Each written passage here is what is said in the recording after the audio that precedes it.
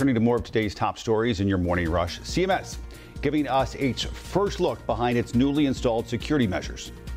Good morning, I'm Tradisha Woodard. CMS has started rolling out their test program for body scanners.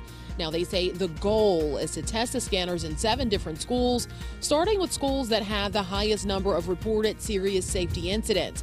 Hopewell High was the first school to have body cameras installed, and CMS says they're hoping to have the other 6 schools in the pilot program with scanners installed by the end of the week.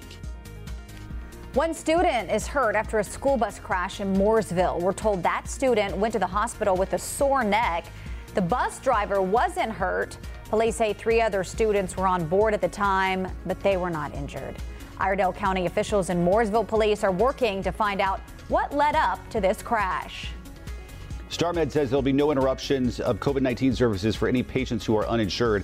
It comes as health insurance providers will no longer be reimbursed for COVID services starting Tuesday.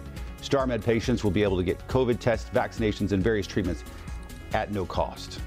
North Carolina Senator Thom Tillis says he will not vote to confirm Supreme Court nominee Judge Ketanji Brown Jackson.